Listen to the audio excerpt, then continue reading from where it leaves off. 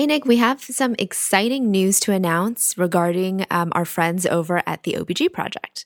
The OBG Project folks have now put all of OBG First within the OBG Resident Core. So you get OBG First for your entire OBGYN residency. How incredible is that, Faye? Yeah, that sounds really great. And just to remind you guys, the Resident Core over at the OBG Project is completely free. All you have to do is sign up and prove that you're a resident. And then you'll get not only OBG First, but also the OBG L&D ebook, as well as excellent curricula, as you know, as well as self-test quizzes and things like that for your studying.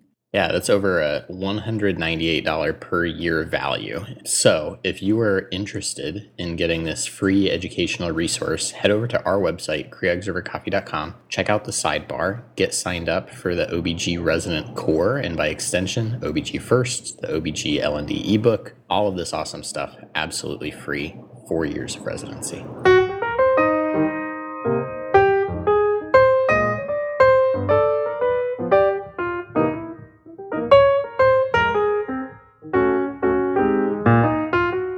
All right, guys, welcome back. This is Nick. This is Faye. And this is Creogs Over Coffee.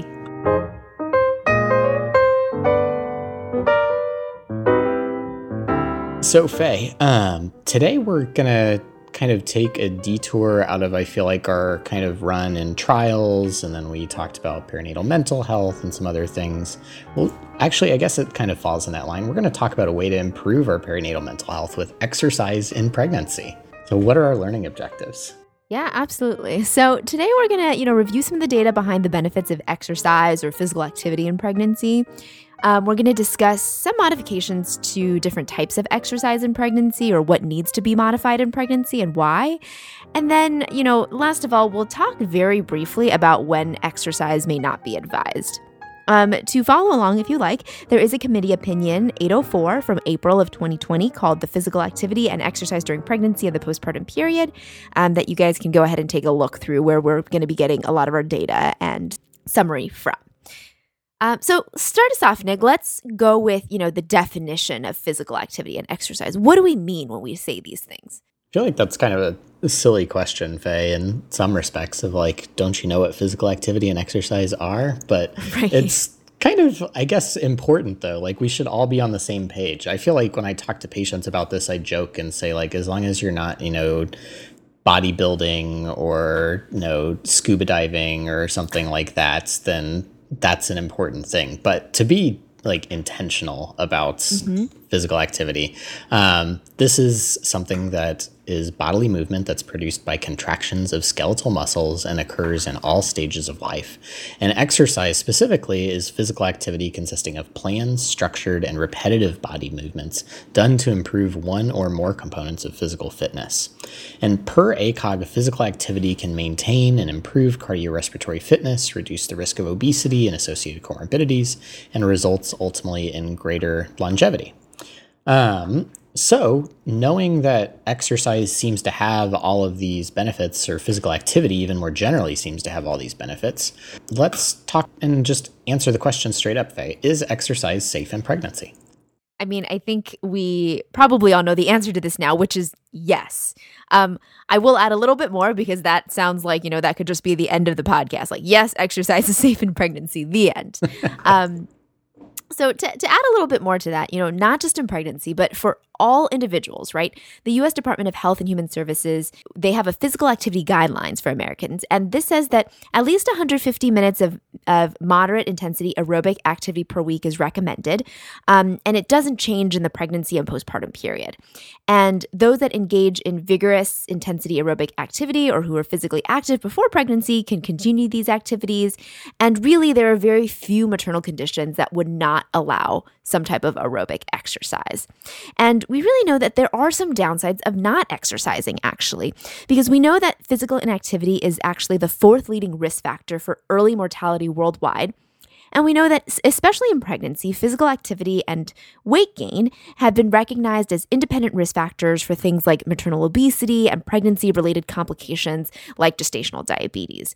So really, not only is exercise safe in pregnancy, not exercising could potentially lead to poor outcome. So now that we've kind of talked a little bit about that, Nick, so what are those benefits that we're talking about in terms of exercise? Yeah, so one benefit purported in the committee opinion is actually an increased likelihood of vaginal delivery. So for those of you listening out there and counseling patients about that, talk about exercise. Why is that? Well, with exercise increasing, there's lower incidence of things like excessive weight gain, gestational diabetes, hypertensive disorders of pregnancy, preterm birth, and lower birth weights. And all of that likely contributes ultimately to a lower rate of cesarean section. So I think kind of all of those things taken together are great benefits to exercising. But increased likelihood of vaginal delivery is something certainly that's tangible for patients to take home and say, oh yeah, I should totally get on this. When we talk about exercise though, what's safe? I mean, obviously like kickboxing may not be the best choice, but what should we tell folks to do? So I think, when we're thinking about different types of exercise, we can think about aerobic versus anaerobic exercise, right?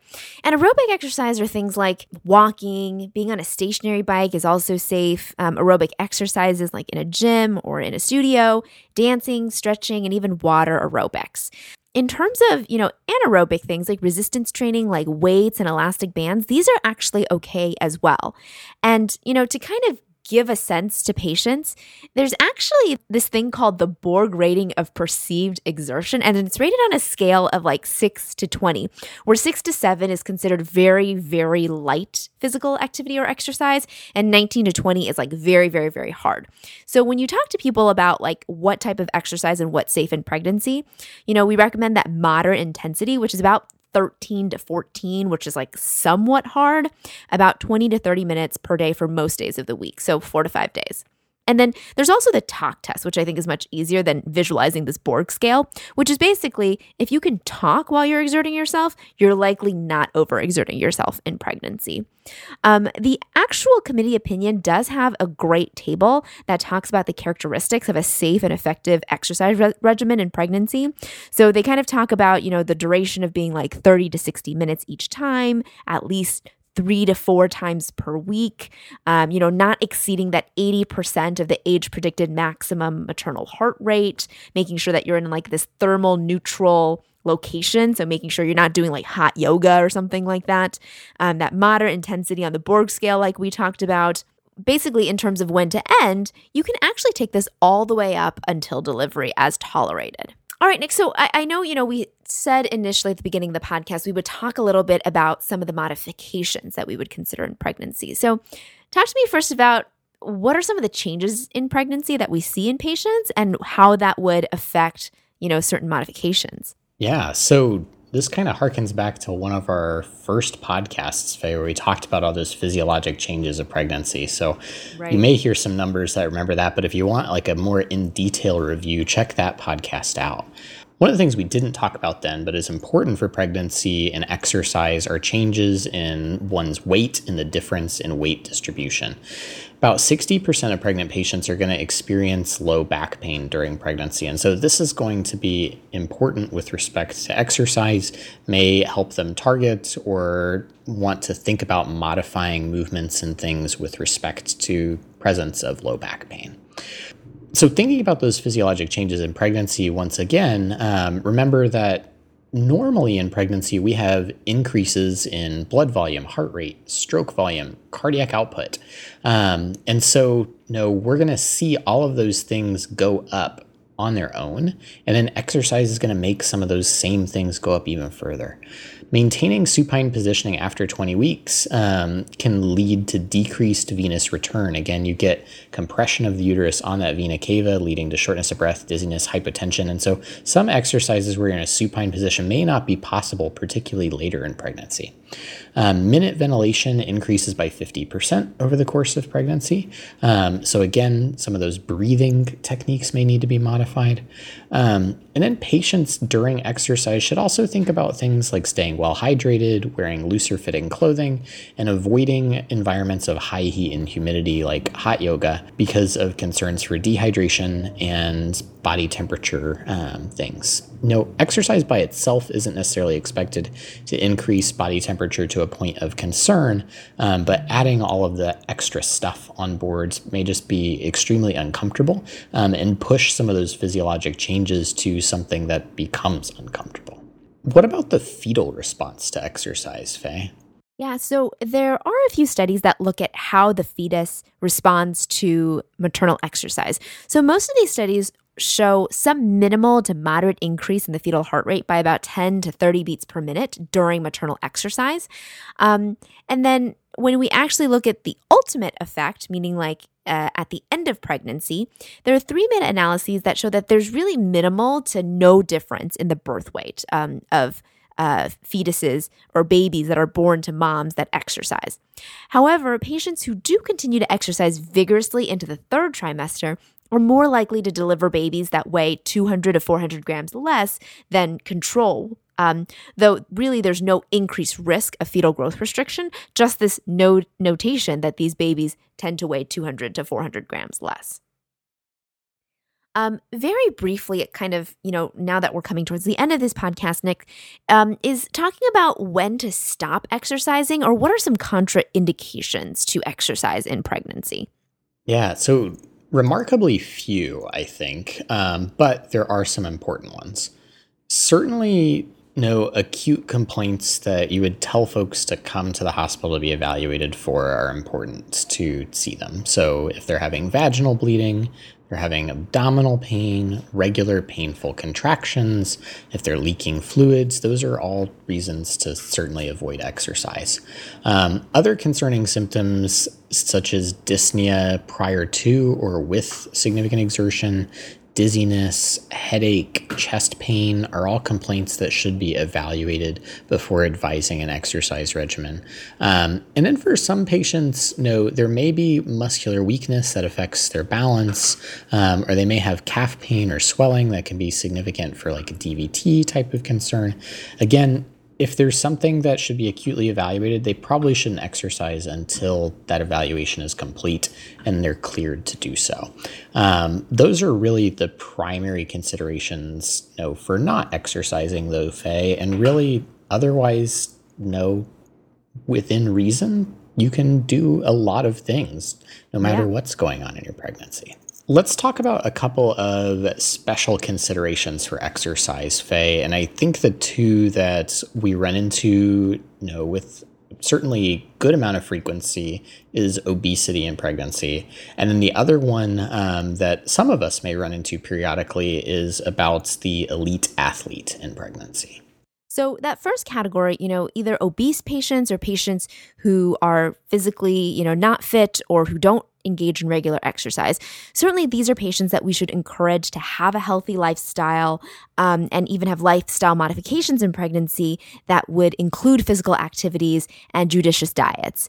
And certainly, we can talk to these patients about starting them with low intensity, short periods of exercise if they're not exercising already, and then build up gradually through the pregnancy. So you can actually build up your exercise during pregnancy if you feel like you're physically able to do that. On the other end of the spectrum are those elite athletes, patients who have engaged in high intensity exercise, patients who do a lot of physical activity before coming into the pregnancy. And certainly vigorous intensity exercise, I tell patients, if you were running marathons before the pregnancy, all the way up to conception, you can continue to run marathons into the pregnancy. And vigorous intensity exercise, even in the 3rd trimester, appears to be safe and healthy for most pregnancies. Now, if you weren't running marathons before the pregnancy, maybe pregnancy is not the time to start building up for that. But certainly if you're already doing that, there's no reason to stop unless you have one of those contraindications that we talked about. Now, certainly, we need further research into this area, right? There's not a ton of data for exercise intensity exceeding 90% of maximum heart rate. But like I said, what I tell patients is usually if you're coming into the pregnancy and you're super physically fit, you're going to the gym all the time, you're running all the time, it's okay to continue doing those things as long as you feel well. In conclusion, for most pregnancies, exercise is safe and healthy. We didn't mention some things, Nick, in terms of, everything that the committee opinion talks about. I think one thing that, I would advise our listeners go and read about are things like weight limits for pregnancy, as well as exercise in the postpartum period. So certainly things to kind of think about as well. That certainly brings us to the end of this topic for today. So why don't we go ahead and summarize? Absolutely. So again, we started out very basic. There are definitions actually to physical activity and exercise. They're kind of intuitive to what you would think, but importantly, per ACOG, physical activity can maintain and improve cardiovascular fitness, reduce risk of obesity-associated comorbidities, and result in greater longevity. So as you might predict, we think that exercise is safe in pregnancy. And we do know that physical activity guidelines from the U.S. Department of Health and Human Services recommend at least 150 minutes of moderate intensity aerobic activity every week. And the downsides of not exercising is that physical activity and weight gain are independent risk factors that can lead to things like maternal obesity and pregnancy-related complications like GDM. There are benefits to exercising, and probably the most tangible one for patients is potentially an increased likelihood of vaginal delivery, likely related to lower incidence of excessive weight gain, gestational diabetes, hypertensive disorders, preterm birth, and lower birth weight. Exercises that can be considered include aerobic exercises, anaerobic exercises, and you can also kind of look at a Borg rating of perceived exertion, or just use a talk test. If you can talk while exerting yourself, you're likely not overexerting yourself. We should consider some modifications in pregnancy, however, because there are going to be physical changes in our patient. Those things include like changes in your weight distribution, so making sure that we take that into account, and also things like increase in your blood volume, heart rate, stroke volume, and cardiac output, as well as that increasing uterus, putting some pressure on the inferior vena cava, for example, when you are laying supine. So all things to consider in terms of some modifications to exercise.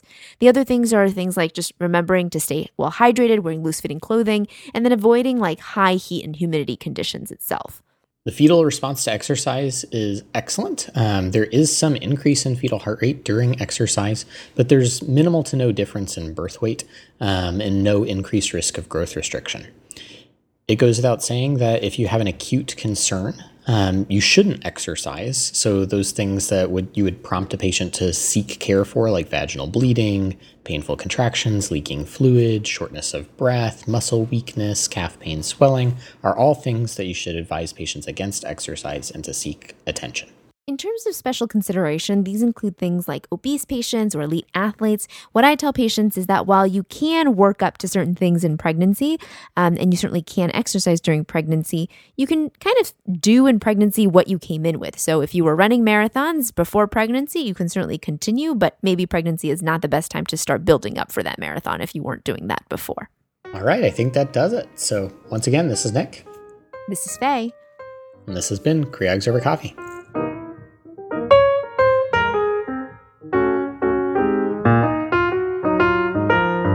So guys, if you enjoyed this episode, go ahead and go into your favorite podcatcher and iTunes, Spotify, Google Play. Give us a 5-star rating and review. You can find us online on Twitter at CreogsOverCoff1, on Facebook and Instagram at CreogsOverCoffee. Or if you love the show, want to support us, head over to patreon.com/CreogsOverCoffee. Send us some love and we'll send you some swag. You can find show notes for this show and all of our other episodes on our website, as well as the Rosh Review question of the week. That's at www.creogsovercoffee.com. And finally, if you have a question for us, a correction to this or any of our previous episodes, or just want to say hi, email us, creogsovercoffee@gmail.com.